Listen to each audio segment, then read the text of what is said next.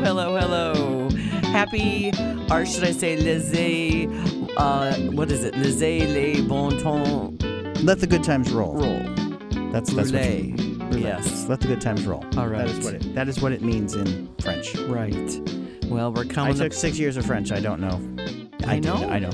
Les bon temps en roulette. But you got the accent right. So do I. I took only 2 years of French Très bien. after my Latin. We don't have a guest, so we'll get right into Call of the Wild up next. Then, around minute 15, Incitement. Around minute 19, Olympic Dreams. Around minute 33, movies we did not get to see. Around minute 35, what's new on DVD. Around minute 40, we'll talk about streaming and the film festivals around town.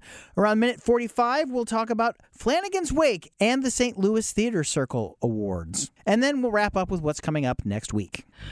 Alrighty, so it's just Carl, it's just you and me this week because we had a guest have, our planned guest have a calamity.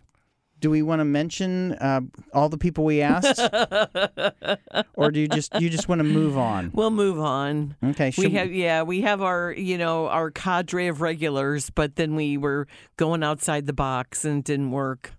It's okay. Alrighty, well, another time. So it's just you and me, and Okay. I think we've got most of the movies covered. Right. What do you want to start with? The one we both saw, or the one that I saw that is going to be the bigger film? Yeah, the big box office. Why don't you start with that? It's The Call of the Wild, and it is based on a 1903 Jack London novel. It's been made so many times. There's even a Peanuts that, like, You're in a Nightmare, Charlie Brown, or something like that, is Snoopy as Buck, the sled dog. Oh. Well, the first one's Clark Gable, but that is not like really. Well, there's a silent film one too. There are so many versions of this movie. Call of the Wild. It's 117 years old. So anything I say about is it really spoilery if I say things? No, and everybody read it in school, didn't they? Well, no, but see that's. The thing about seeing the movies, that's a problem with seeing. I'm not going to go see it. I'll just watch the movie. I'm not going to read the book. I'll watch the movie. No, because there aren't any versions of Call of the Wild that are actually faithful to the book. Oh. So, no. So it's set in Yukon in Canada and the United States. It actually takes place, part of it, in a city that I have been to, Skagway, when I was on a cruise, and I went there and I had a great time, and you saw all that it was a stop on their way up to go to the Yukon. So it takes place in the late 1800s, and it's basically the story of this dog. You think it's Harrison Ford because that's what they're promoting it as. Harrison Ford is in this movie. He is. He's the narrator, and he tells the story of what's going on. And he is a character in the movie, but he is not the lead. The lead is the dog, and a lot of people are confused about the dog because the dog is motion capture. It's not just it is a real dog, but it's also how do you say? He has human emotions because they used somebody to like Andy Serkis in the Planet of the Apes movies. They motion captured the dog's face. Actor and stunt coordinator Terry Notary stands in for the CGI creation of Buck, and it starts off with Bradley Whitford as a judge who has this crazy wild dog who's a big animal, and then everyone knows to stay away from Buck because Buck is, first of all, the judge's dog, and second of all, he's rambunctious and big and huge. So Buck has to spend the night outside because he ruined the judge's. They were having a party and they are all getting a picture, and since it's like the turn of the century, it takes a long time to get everybody together and do a picture. Meanwhile, Buck ate every single piece of food that they're having because, and so Buck, he's a dog. Right. And so Buck is hanging outside, and Buck is stolen because they're handing flyers around town that says, "We need sled dogs, pay big money." So Buck is shipped off to the north. And so he goes up there, and Gold Rush, they're like, "Oh, he's a great thing." On the ship on the way up to Alaska, Buck learns the law of the club. They don't call it that, but that's what they called it in the book. So it's the law of the club. So Buck is afraid of humans now, and he's also afraid of getting beaten down, because they do show the dog getting beaten out, which is lucky now for CGI because they didn't have to beat up a dog. Oh my! But he's bought by Omar Sy and Kara G, and they work for the Canadian Post Office, and so it's not really a sled dog; it's a sled team, but they're delivering the mail. They're not doing gold stuff. Okay, so that's a noble thing, delivering mail. Yes, so they're delivering the mail, and the lead dog and Buck don't get along. Oh. But figure. that's part of the book too. Yeah. So that's part of the book, and so that's a big part of the book. The book is in like several sections, and so first it's like domesticated Buck, and then Buck gets stolen, and then you learn how Buck has to be afraid of man, and then he's subservient, and then he becomes alpha dog, and then he starts leading the sled team. I'm not going to tell you all that. But it's faithful to the book that way. And then what happens is Omar Sy is really good as this good mailman. post office. Yeah, and guy. he loves his dogs. And the dogs show Buck how to sleep outside in the snow, bury yourself in the snow, and you'll get warm. And Buck, it's really funny to watch Buck walk on snow for the first time because, dogs freak out about that. I know. And then there is Dan Stevens I think he's from Downton Abbey. He is from Downton Abbey, and he's from Beauty and the Beast. He's the baddie. And then Karen Gillan. He likes playing bad guys. Well, Karen Gillan is in the scene for like a second as either his sister or his girlfriend. She's only in 2 scenes and probably has 5 lines total. And first of all, you can barely tell it's her. And in the book, they make a more big deal about them being this couple. There are 3 of them. They think they've got a found map, and they're going to save her, and they're going to get the money, and they're going to do all that. And yeah, get rich quick people. Right, exactly. And in the book, opportunists. In the book, they throw away essential supplies to keep their Dom Perignon. And actually, Karen Gillan's sitting on a case of champagne. So it's just silly. But they allude to that. So that's faithful to the book, but they don't dive into it. And so Harrison Ford as John Thornton, who is a major character in the book, he actually he saves Buck, and he tries to save the other dogs too, but it is not good. And so therefore, Hal, played by Dan Stevens, and John Thornton become lifelong enemies because Hal thinks that John has ruined his chance at happiness or whatever, riches, and they don't. And so he's the antagonist for the rest of the film, which is kind of like the thing, because can you spoil a 117-year-old book that most of the people have read? But I'm guessing not a lot of. I'm saying millennials haven't read it. The new generation, I don't think has to read it. Han Solo dies again in this movie. Oh man, because he's with Chewbacca 2.0, which is Buck. So what we have here is I'm not going to tell you how, but in the book, like the locals, the Eskimos, the tribal people up there. So it's kind of they changed that what for do they call Inuits? But I'm not sure. I'm not sure how they do it because, let's see. I don't know because it was written in 1903, so I don't know if it was that's how it was. Let's see. Hold on, I'm looking it up. Tribe. Yeah, it's kind of racist. So, Let's see. What was it? The background. There are so many characters in this. I once judged a film festival up there. Native American Yeehats is what they're called. Okay. I don't know. They don't prominent. They are not in this movie at all. And so Buck and John Thornton find this place that has a lot of gold. And so they just need to be found, and Dan Stevens needs to do. This is where it diverts from the book a little bit, because Buck starts to see other wolves and other animals, and so therefore it's then he as I said before, he went from domestic to be afraid of man, to being each step of the way to becoming a wild animal, and then he starts his own brood, and he's the alpha male of everything, and he becomes a wild animal. And so that's it. Okay. I've told you basically the whole movie, But I haven't told you a lot of the things, and it's upsetting to seeing the dogs make the silly human faces. It's not like, when people were mad at Sonic the Hedgehog for having a human mouth. They're not mad at Buck having a human face or human expression. Sometimes it's unnerving, and sometimes it works. You know how I would compare it to, how people think Polar Express, they have dead eyes. Yeah. There are times when Buck and the other animals have dead eyes, but then there are other times that they're very expressive. So our CGI has gotten so much better in the last 30 years. Yeah. Well, that's true. So what? But is it engaging though? Is a story? It's for kids. It's PG. It's PG, even though people get killed, and I don't think there's smoking in it, but there is drinking, and there are several not nice characters, but there are more positive characters, including the dogs, than there are. And like in the book, the dogs all have names, and like Omar Sy's character, Perrault, that's how you'd say it in French.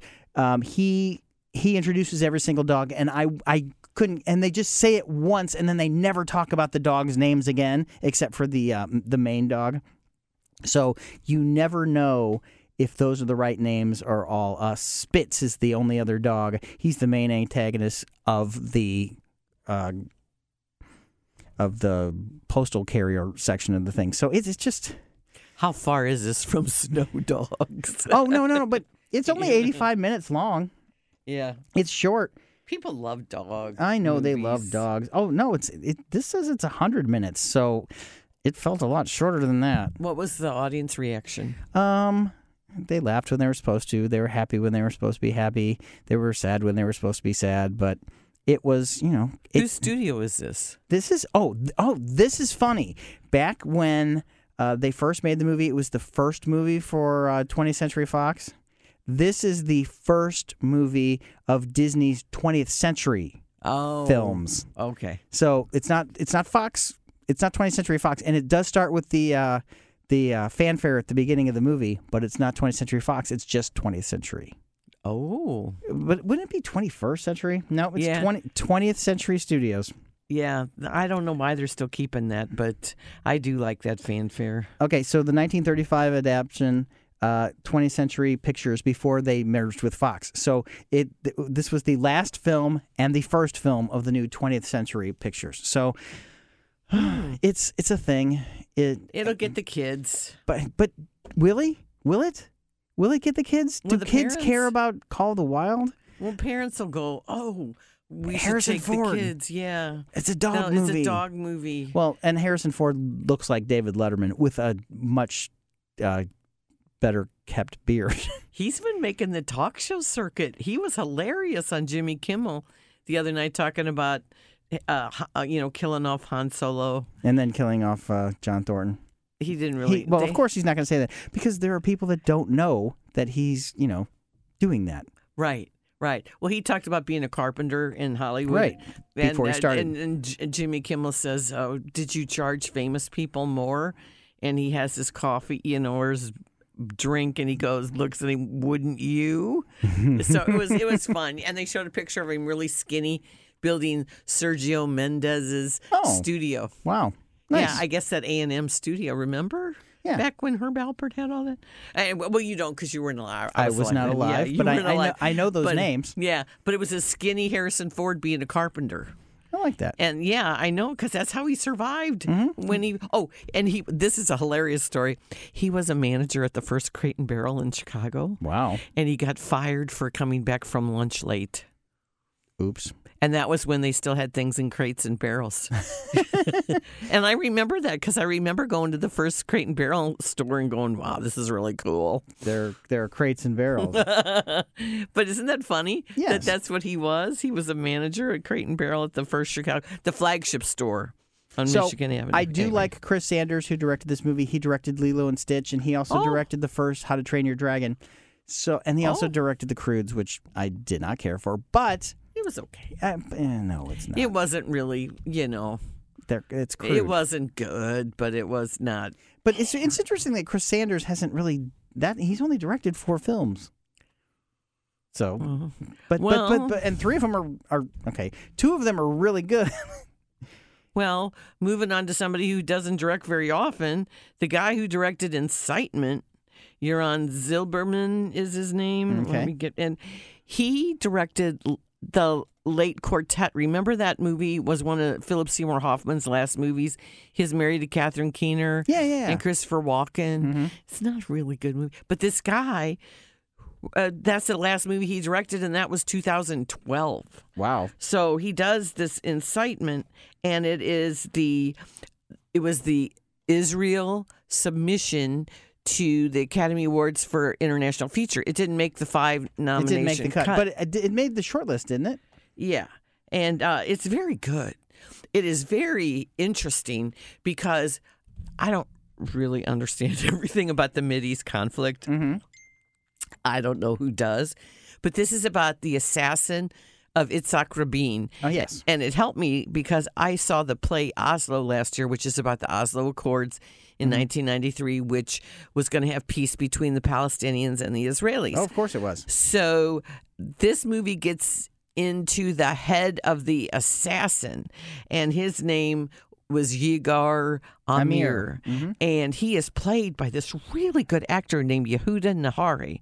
And he it shows the transition from a hot-headed political activist. He's a law student. He's an Orthodox Jew, and turns into this disillusional ultra-nationalist. He's in jail. That winds Tries up to- killing the leader. And so, which he does because he kills him. He kills Rabin. Yeah, in November 4th, 1995. So it shows his family. He's got a normal family. He's got this girlfriend. He starts weaponizing. He starts rallying people with his same crazy view. He finds this law of the pursuer, and he thinks he has the right to kill Rabin.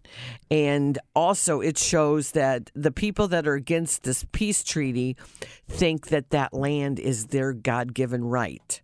Well, yeah. From the Holy Book. It's that Holy Land. Yeah, and so therefore they're not having none of this peace treaty. So it just shows how whack he gets from going from, I'm just promising law student at age 25 to this ruthless, crazed killer. And I found that very fascinating. And it's in Hebrew, so you have to read it. Any English? Not really. No. It's None to speak of. No, and it's a 2-hour movie, but it's like a thriller, and it keeps you. It's very compelling. It keeps you going. I found it very interesting, and also because it shows fanatics and how violence. That's a method of fanaticism, but it's not really a good method. And it makes you think of today's world. Because 25 years ago, we wouldn't even have been thinking about this. No. But now we are because... Well, this was a historical film. Now, will they show this in schools? Is it historically accurate? Do you know? I think so. Yeah, they show archival footage. It's very well researched. It's very, I think it's very well done for people who are familiar with it and people who aren't. It's only playing at Plaza Frontenac. Well, of course. But it won the Israeli Academy Award for Best Film. Mm-hmm. The Ophir Award for Best Picture? Yes. And I did not put that in my review. But that's okay. But yeah, so it's playing. So I mean, it's been out. It's been out. It was in Toronto Film Festival back in September, and then it's been in Israel since September. So...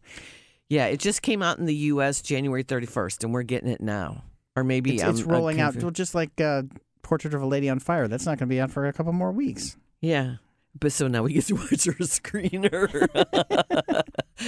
Just like, I like this time of year. We get to recycle things. See the movies that we've already not seen that we were supposed to have watched? Yeah, well, I hear that one's good.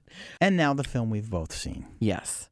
Olympic Dreams is not what I thought it was going to be. No, it wasn't. I liked a lot of it, and then some I didn't like. Well, and so we'll talk about that. It's Nick Kroll, and people they either love Nick Kroll or they don't love Nick Kroll. There are times I really, really like Big Mouth is great. Oh Hello is great. The stuff he does with John Mulaney, I really, really love. I do too. And he helped with The League. He was on The League for years. Well, yeah, that was his deal. And he just did. I haven't seen that animated Addams Family, but he's Uncle Fester. Right. And I really want to like Nick. I was not a fan. I didn't get into. It's not that I wasn't a fan of it. I didn't get into Kroll Show on Comedy Central. But a lot of those characters that he has done have been from that, like the John Mulaney Oh Hello characters. Though that was a thing from Kroll Show, and that was great. It was on Broadway, and they filmed it, and it was for Netflix. Oh Hello, and then the Big Mouth stuff. I love that stuff, but this movie is not what I thought it was going to be. I thought it was going to be a documentary, Nick Kroll interviewing people about what was going on, because they filmed it guerrilla. It looks like it's guerrilla style, but it's not guerrilla style because they had permission. And it is written and directed by Jeremy Teicher. Yeah, that's what I'm not sure, but he's only done a few movies. Well, and he's married to Alexi Pappas. Oh, he is. They are married, and they came up with the story. She's actually an Olympic athlete for Greece, and she is an Olympic athlete, and she has done in the Olympics. So I'm guessing while she was in the Olympics years ago, she said, maybe this would be a good thing. But she's also done movies too. So she's an athlete, and she's Greek American, and she has done films, and so she has the pedigree to do all this. She wrote. What did she write? Oh, she wrote "Tall as the Boab Tree." Right. And then Speed Goggles, I don't know of, and then Tracktown, which they all sound like their movie about sports. Well, they all did the script. This script is very improvised, but what I like, because I love the Olympics. Since 1968, I have watched every single Olympics. Really? Yeah. Winter and summer? Yes. Even in 1980 when we boycotted? Yes. No. Did they show those? No, they didn't. I didn't see that. I'm talking about, I covered Craig Virgin, the Olympic. He would have won a gold medal had he been able to go to 80. I covered his whole stuff. But anyway, that's a long story, long time ago. So, and people don't, yeah, that's, but anyway, ever since, I've watched the televised portions. That one I didn't watch. Maybe I found out a couple things here and there. But I love watching, and I'm not saying I watch every single second, because how can you do that? But it's impossible. I love watching. It's just, and then when I was teaching journalism, I found out that none of these kids watch the Olympics anymore, and I'm like, oh my God. They don't? No. I couldn't believe it, because we had Simone Biles and well, they know who she is. Yeah, it's just like, but they just don't. They don't watch. They don't tune in. Like, back in the day when it was Jim McKay and Agony of Defeat and it just was fabulous. They'd have those. Everybody tuned in at night, and it was, the thing. And I was getting ready for college, and you will love this. Mark Spitz, he did win the 8 medals. And so we were all, because, I was 17, we were all like, oh, Mark Spitz. He's on the cover of Wheaties. And I was shopping for my college stuff, and I bought a towel that looked exactly like his at the Olympics. Okay. That was the kind of thing. But anyway, and then we had the Munich, the athletes, and then I was too young. Miracle on Ice, baby. which, by the way, Miracle on Ice, deemed the greatest sports moment of the 20th century by Sports Illustrated, is having its 40th anniversary on Monday. Math, because if it was the Winter Olympics, it was 40 years ago. Right. So that. But then again, that now it's changed, because they used to have the Summer and the Winter Olympics in the same years, and now they have spread them out. So that is a thing. The difference. So this Pyeongchang, or actually Pyeongchang, if you want to be specifically correct. South Korea, the Olympics in 2018. 2018. And the access here is remarkable. They were granted access on an arts grant. The first feature film to be filmed in there, because, they've done documentaries. Right. But see, and that's what I thought this was going to be. Once I heard about it, and then I realized, oh, it's a rom-com. It is. It's a rom-com. And it's got a lot of cliches for rom-coms in it. The run, it's not a run to the airport, it's a run to the bus station. Well, It feels so improvised. But that it is drove me improvised. crazy. Why? But then when she's talking to Maggie, who is played by another real Olympian.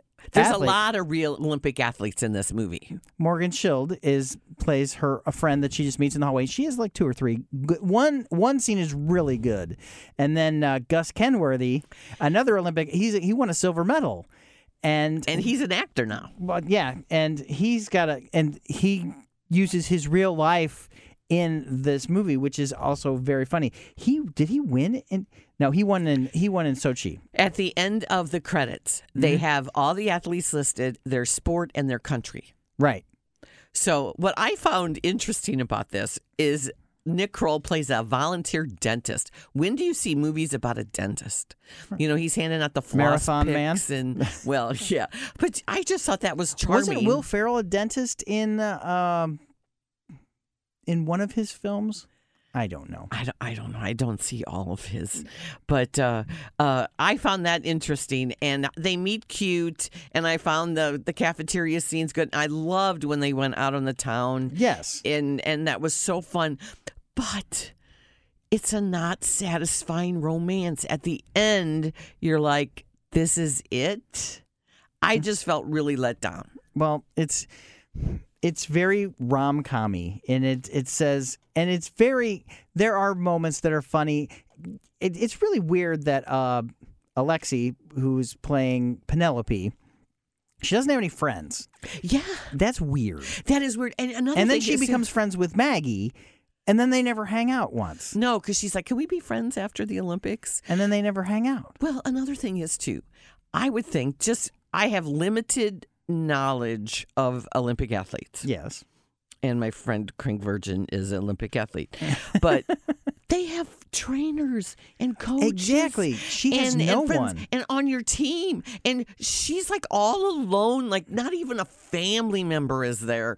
And she has, when her event is. She's so lonely. It is. They're both they're strangers in a strange land. And that premise always works. Mm-hmm.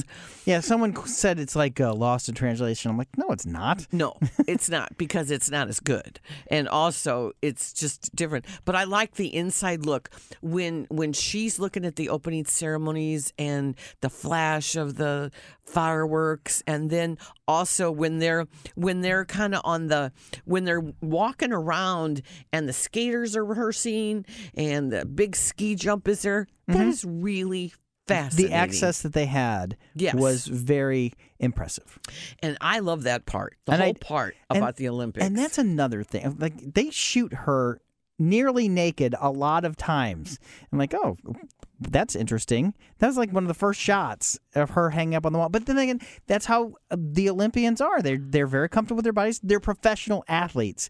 But also, when Nick Kroll's Ezra, Dr. E, keeps talking, it's great because when he's a dentist, he gets to actually talk. This is the behind the scenes footage because it's all improvised. They just filmed him talking to these athletes, and they're all talking about the unwritten rule about the Olympic Village. It's a sex orgy there. They're just all having sex together. And the guys, these 20-year-old snowboarders, they don't come out and say it, but they allude to it very much. And so I thought they were going to get into that because you hear about these athletes because they're athletes and they're all perfect specimens of the human condition and the human body, and they're all just having sex with each other.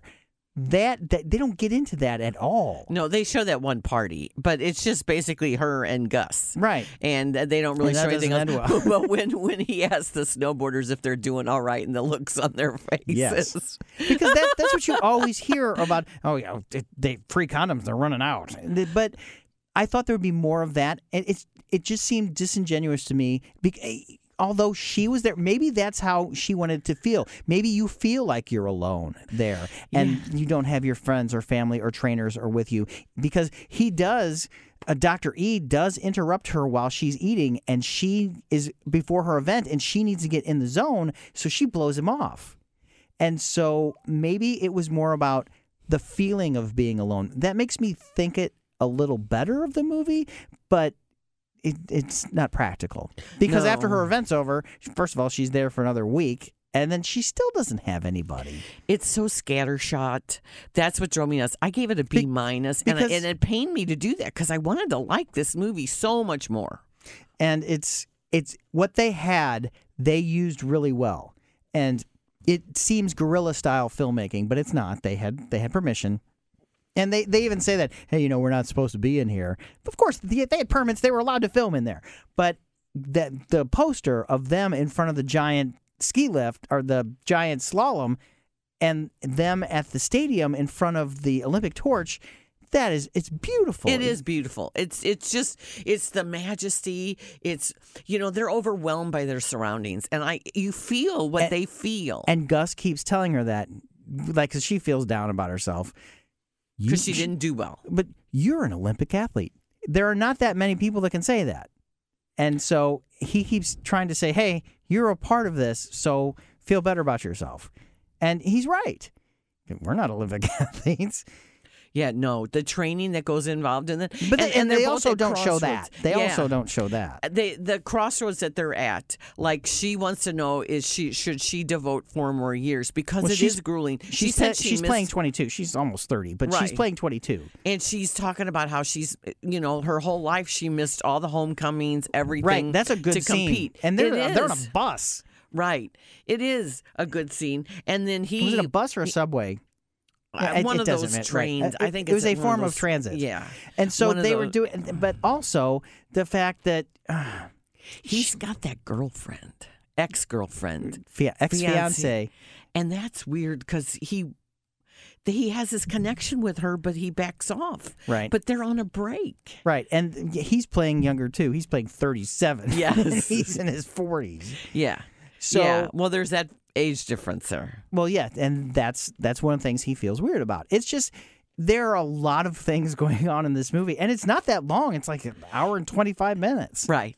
It's like 87 minutes. 83. So I think you should see it just to see it. If you are a fan of the Olympics, you'll love it. Like a friend of mine she's going to the Japan Olympics. Nice. Yeah. So, well, her son lives over there in Tokyo. Well, that's easy. Yeah. So, yeah, but it's kind of cliche, and it's not. I wonder how many hours of film that they shot because it was improv. They just said, "Here's what we need to do in this scene." Very Larry David, Curb Your Enthusiasm type. Not as good. Well, no, not as good at all. Yeah. So I just was let down, and I just wanted to like it. It was charming. There's so much charm in this movie. Yes. And they just squandered it. That ending is not satisfying for anybody. Well, there's the hope of satisfaction near the end. Yeah. All right, so Lynn and I did not go see the True Mob movie. It's an Italian story about a guy who turned state's evidence. Sicily. And it's a real story. It's called The Traitor. We didn't see it. Dan saw it, and he said it was fine. 2.5 hours. It's 2.5 hours, but The Godfather. This is I know, but I am fascinated by the mob, aren't you? Especially the would it be Cosa Nostra in Sicily, in the United States? Yeah, right. So, yeah, I would like it. It just was at an but it's in Italian. Time. And you know what? The Italians. This is based on a true case. The judges were murdered. Yes, and he lived out his life, but.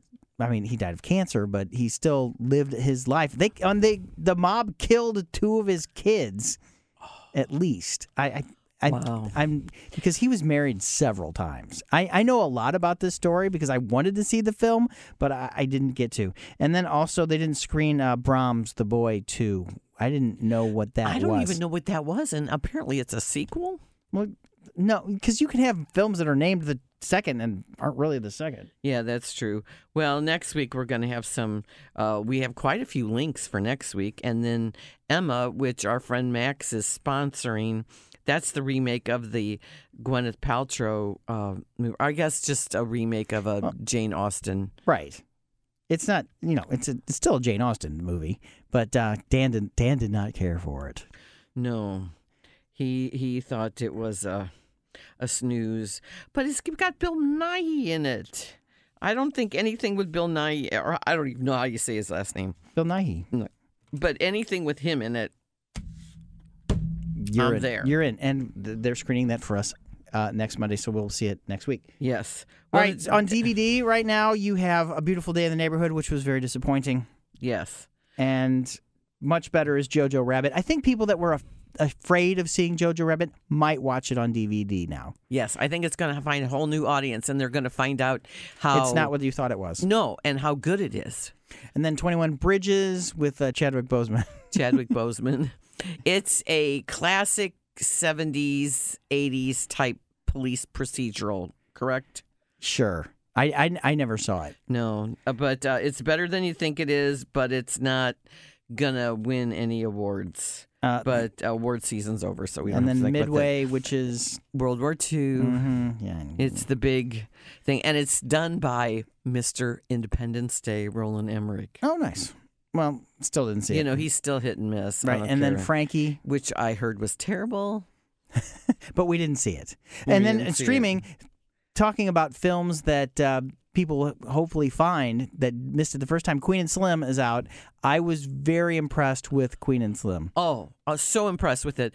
I had no idea. It's written by Lena Waithe, who is the first female, African-American female to win an Emmy for writing. Masters of None, was that right? Right. And she's also on Insecure right on HBO. And it's directed by Melina It's a woman. So it's written and directed by women, and it stars. It's a great debut for Jodie Turner-Smith. She is really good in this movie. Oh, so good. And then Daniel Kaluuya. You forget how good of an actor he is till you see him on screen, and he just makes it look effortless. Mm-hmm. But This- it's Jodie Turner-Smith's movie. Yes. But he is a good anchor for her. Yes. They're on their first date, and it goes horribly, horribly wrong. Yes. And it has to do with racial profiling. It does. And then what I love about it is how they're learning when you are learning too. They don't know anything that's going on. They just want to be done with it. Right. And it's a night that changes their lives forever. Well, yeah. Melina Matsoukas. Oh, Matsoukas. I knew it wasn't Mercury. That's Frozen 2. Well, let's talk about that when it's out on DVD because it's coming out on DVD next week. Okay, because it's streaming right now, and I still love the Panic at the Disco version rather than the Idina Menzel version of it. I do too. I downloaded the Panic at the Disco. And now they are going to, Rian Johnson and Daniel Craig say there will be a sequel to Knives Out. Yeah. Now I've heard. Okay, so I like Knives Out. I didn't love Knives Out. I'd be happy with the sequel for Knives Out. Right. I thought it needed some little work, but I enjoyed the people in it. I enjoyed the story. It kept me guessing. I thought Daniel Craig sounded like Foghorn Leghorn, and that's fine. And some people, but he was a smart detective. Well, now that it's a wider release and people are seeing it, they're coming up to me and they're going, "Did you like Knives Out?" Because I think it was built up so much, people thought it was going to be better than it is. Although it's fine. It's just not. I think people were expecting something different. And well, did they think it was going to be a murder mystery with a big twist? It's not. It's not a big twist. It's just that's the person that did it. Right, and then and it's full of big stars. Right, which is good.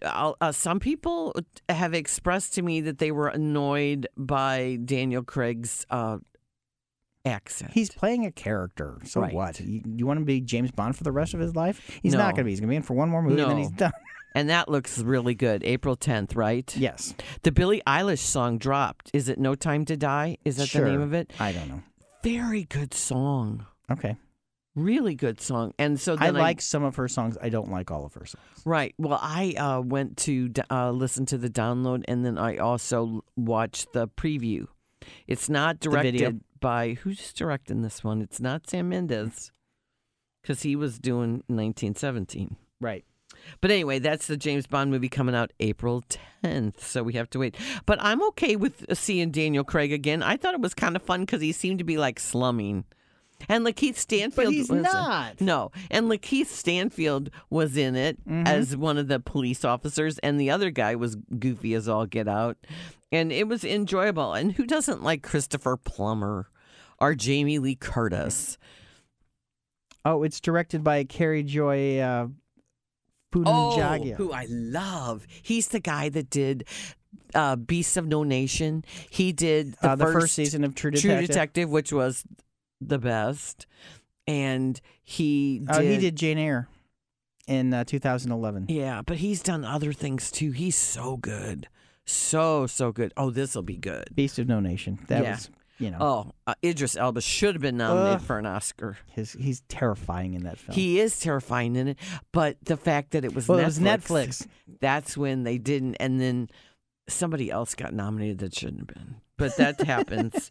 Really? Does that happen? That happens. So streaming, we also have the new Al Pacino first time ever TV show, I guess, Hunters. Yeah, because he's in love with Netflix now. So, but this is Amazon. Oh, but yes, but once he realized that the money he could make after working for a streaming company, he's okay with it now. Yeah. Well, it dropped last night, and I will do a shout out to a local actress, Meadow Nee. She's from O'Fallon, Illinois, and she is in the 7th episode.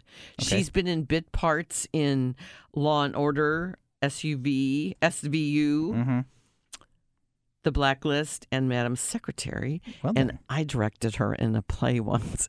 Anyway, she was the Illinois State Music Theater Award winner in 2012, and she got to go to the Jimmys in New York City and appear on a Broadway stage. She went to O'Fallon Township High School, and I love watching her work. And she's a beautiful girl, and she's very multi-talented. She went to Indiana University and majored in music theater. So I wish her the best. And so anyway, episode 7.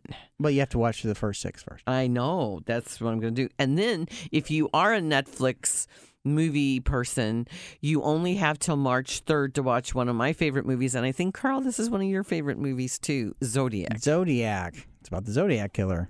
And it's brilliant. And it's by David Fincher. And it has Mark Ruffalo, Robert Downey Jr., and Jake Gyllenhaal. Tremendous. Yeah. So if you've never seen this movie, you have to go watch it. I'm telling you now. And then speaking of classics, Hitchcock. If you do not know Hitchcock, this is your time now. There's going to be 4 Hitchcock movies in a row in the classics in the loop at the Tivoli. Mondays starting this Monday, February 24th. They show them at 4 and they show them at 7. And it's going to be The Man Who Knew Too Much. Great film. Yes, with Jimmy Stewart. He remade it. Oh, so it's the second one. Yeah. It's the second one with Doris Day singing Gay Sarah Sarah. Sarah Sarah. And then March 2nd is the 39 Steps. It's the legit one, not the goofy comedy play, which is still really funny. March 9th is one of my favorites, Strangers on a Train. So good and so chilling, and it's in black and white. And if you have never seen this movie, you have to, because it's so copied. The worldwide copies of this movie. And then the classic Vertigo is March 16th with that. I just find that movie very creepy. It is. And Jimmy Stewart and Kim Novak. And then we go to other classics. The Wizard of Oz, March 23rd. You want to see it on the big screen in color. And then March 30th, Breakfast at Tiffany's. April 6th is Steamboat Bill Jr. And then one of my top 5 films of all time, April 13th, is Casablanca. So if you have never seen these on a big screen, this is your time to do so. Another thing coming up is the St. Louis Science Center and Cinema St. Louis are teaming up for their 3rd annual Sci-Fi and Fantasy Film Festival on May 1st. They got a theme this year. Mega Monster movies is the focus. And if you want to make a film, you have until March 15th to submit it. So if you go to cinemastlouis.org, you can find out all the submission requirements. And it would be a really fun thing. They're going to show them on the OmniMax Theater, which is awesome. And then Hollywood news, we have the Jesus Rolls is coming out. It's the sequel to Big Lebowski. Is it really a sequel to Big Lebowski, though? Or is it like a side story? Yeah, I don't know. But then they don't want us to know anything. They just want us to go, oh, this is a sequel to Big Lebowski, so we'll all figure it out. We'll all figure it out when it comes out. Yeah, but it's basically, Pete thinks it's just going to go to streaming. Oh, really? Yeah. It got a 59% on Rotten Tomatoes. I think they showed it to a bunch of the big critics because they're all kind of giving it mixed reviews. Yeah. And it's supposed to come out February 28th, but we've had no screening. So I asked him if we were going to have a screening, and he said no. And he goes, it looks like it's just going to be streaming. Oh. Well, there's also theater going on in the town. And you know that we love the theater. I didn't get to see Rent or Riverdance, but we're going to go see the Band's Visit next week. Yes. And that should be good. I also went to Flanagan's Wake the other day. And I sent a message to our friend Alan Knoll, and I said, hey, I'm bringing 10 friends to come out and see you. And he's like, I'm doing Shakespeare right now, and I'm coming back, because it's there for a couple months. Yeah, it's there till March 21st. Because they want to get St. Patrick's Day in there. Nice. And it's a wake. It's an Irish wake. It's an Irish wake, and they sell Jameson. They have 3 things at the bar on stage. They have Jameson, Guinness, and Jameson. So no harps. No, Darn they don't. They do. They did have this a beer from Colorado with this nitro thing. It was really good. I had 1 or 2 of those. And the gentleman that plays the priest, Alan Knoll, was playing the priest, but the guy that they haven't, Patrick Blansour, he tells this amazing joke that I'd never heard before, and I'm going to use it. I'm not going to use it now. I'll let him use it, and because I want you to go see this play because it's really funny, and it is a. He plays the priest, and it's a Jesus joke. So, and then the one person that plays the grandma or the mama, she's funny. He's funny. And then the 30-year fiance and his Jennifer best friend. Phoebe Quinn. Oh, yeah. I saw her last night. She was really good. Did you see this? She's very good. No, I did not. I had another reviewer. But you know everybody that's in this play. Right. And she's very good. And Teresa Doggett is in it. She's one of the older people in it. Actually, I said to my wife that she reminded us of you. She reminded us of you on stage, and she's with one of the matriarchs of the town. And then there's people at the bar, and then there's the brother of the fiance, and then there's the piano player. And it's really and it's like Tony and Tina's wedding, but it's about a wake. Yes, and they serve booze. Yeah, and it's very Irish. It's very Irish. And it has the Irish musicians playing and everything. Teresa is an award-winning costumer. Really? Yes, she has done... Her costume's really good, too. She has done Union Avenue Opera for years, and she did all the Tennessee Williams... Well, not all the Tennessee Williams festivals. She's done a few things, but she does... Max and Louie Productions, and she's won some of our St. Louis Theater Circle awards. She's also won for acting. Jennifer Phoebe Quinn has won several of our St. Louis Theater Circle awards for acting, and she's up again this year.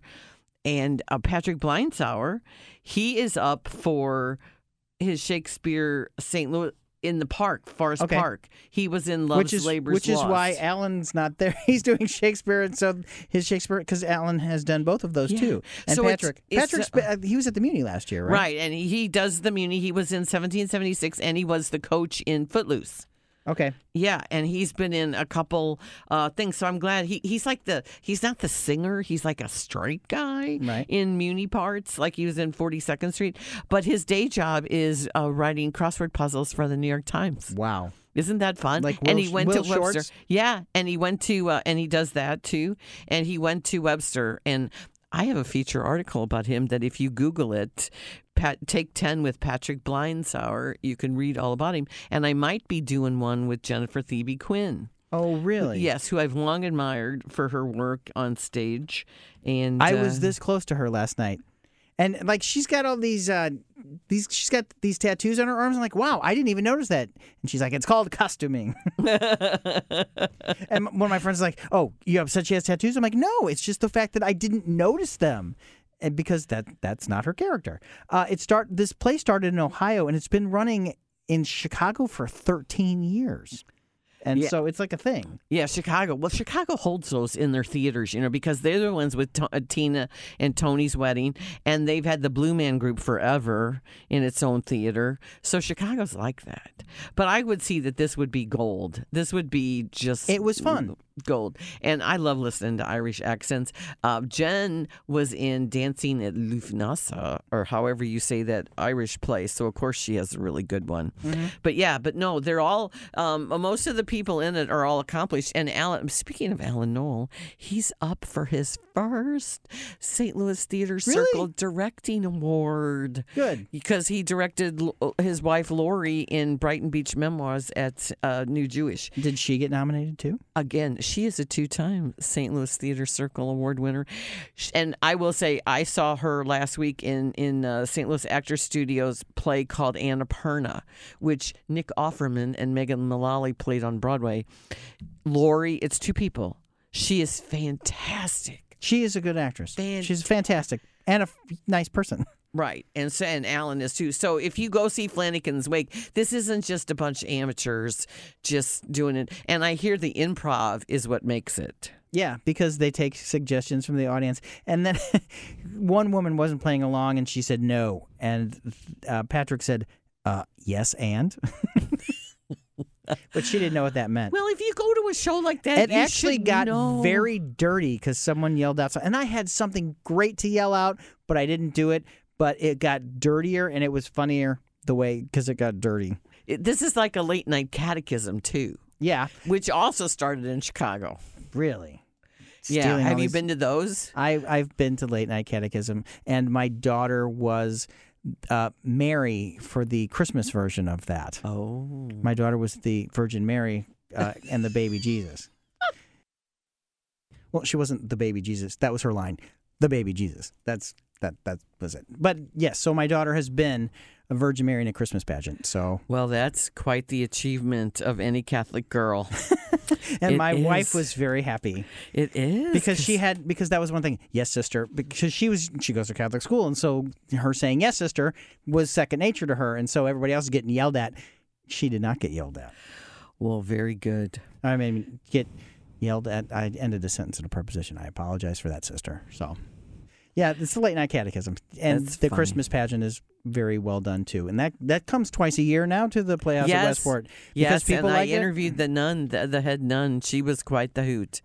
All right, so what's coming up next week? Not a lot. We're not getting anything. Well, we have the Jane Austen Emma, and then we have the remake of Invisible Man, and I guess it hasn't. That's been, Elizabeth Moss. Yeah, and that hasn't been around since Claude Rains in the 50s. No right? way. There had to have been other Invisible Men. Well, and we're going to miss it because you have a hockey game and I have Blues the band's Blackhawks. visit. And I have the band's visit at the Fox. And I wanted to mention this. I keep getting I'm on the Skyview in Belleville's email list, and they're having they had a lot of people retire from there, and so they're having if you want to work at the Skyview Drive-In, they're going to be having open. Not auditions. They're having a job fair. And so if you want to work there, go to the Skyview's website and find out about that. Oh, I always every spring I take a picture of their iconic marquee. And you know what? They're opening up in March with A Quiet Place 2. Which is, I hope it's as good as the first one. So this movie, The Jesus Rolls, which is the sequel to Big Lebowski, allegedly. Mm-hmm. It's John Turturro's character. It was supposed to open in theaters February 28th, and maybe in other markets it would be opening in theaters. But some of the heavy hitters like Variety and Hollywood Reporter and that had already seen it, and it's getting mixed reviews. It's got a 59 on Rotten Tomatoes. And I ask That's misleading. I ask because we're not on Rotten Tomatoes. I ask our local film PR dude, and he said it's not going to open here in St. Louis, but it may be streaming. Okay. And that's unfortunate because it has John Hamm, Susan Sarandon, Bobby Cannavale. Yeah. And so I was looking forward to it. Well, but it doesn't have the dude. It doesn't have the dude. And it doesn't have John Goodman. And it doesn't have, well, you wouldn't have Steve Buscemi anyway, because unless it's a flashback. Yes. Oh, no, I've just spoiled The Big Lebowski for people. A 1998 movie, which I did see at the theaters, and I laughed my head off, and I couldn't believe how it was not the first well time. I had received. I had to see it again to get it. It is out there, but it is like do I look like I'm married? Oh, the dude. And he writes the checks for 38 cents for his half and half. So we have the Ben Affleck movie coming out March 6th, and that's the one that I'm really looking forward to. Let's hope. Let's that's hope. The Way Back. The Way Back. And didn't we see a way back with Sam Rockwell and Steve Carell? That was The Way Back. Okay. That's and then different. Wasn't there one with Colin Farrell called The Way Back?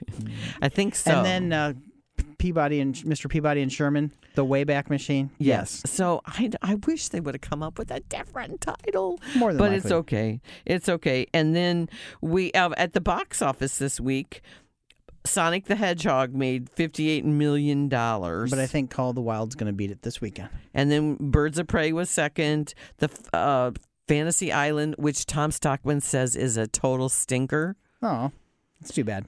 And then The Photograph and Bad Boys for Life is still hanging in there at number 5. I still want to see it. I still want to see it. So you can tell that this has been the winter of... But next number Our 6... discontent. Yeah. Next is... number 6 is 1917. Okay. So people are going to see it on the big screen. Go see Parasite instead. Because that won, and it was better. Despite what our President of the United States has to say about it, it is a good movie, and we recommend it highly. And we like Brad Pitt. We don't think he's a little wise guy.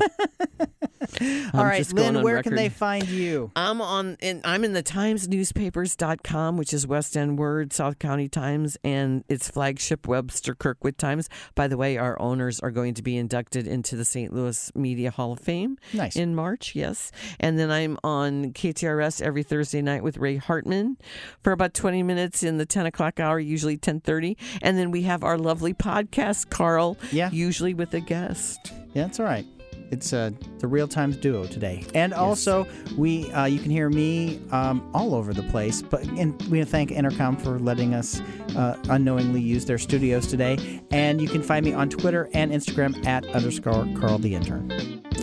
And everybody have a wonderful end of February. Happy Leap Day.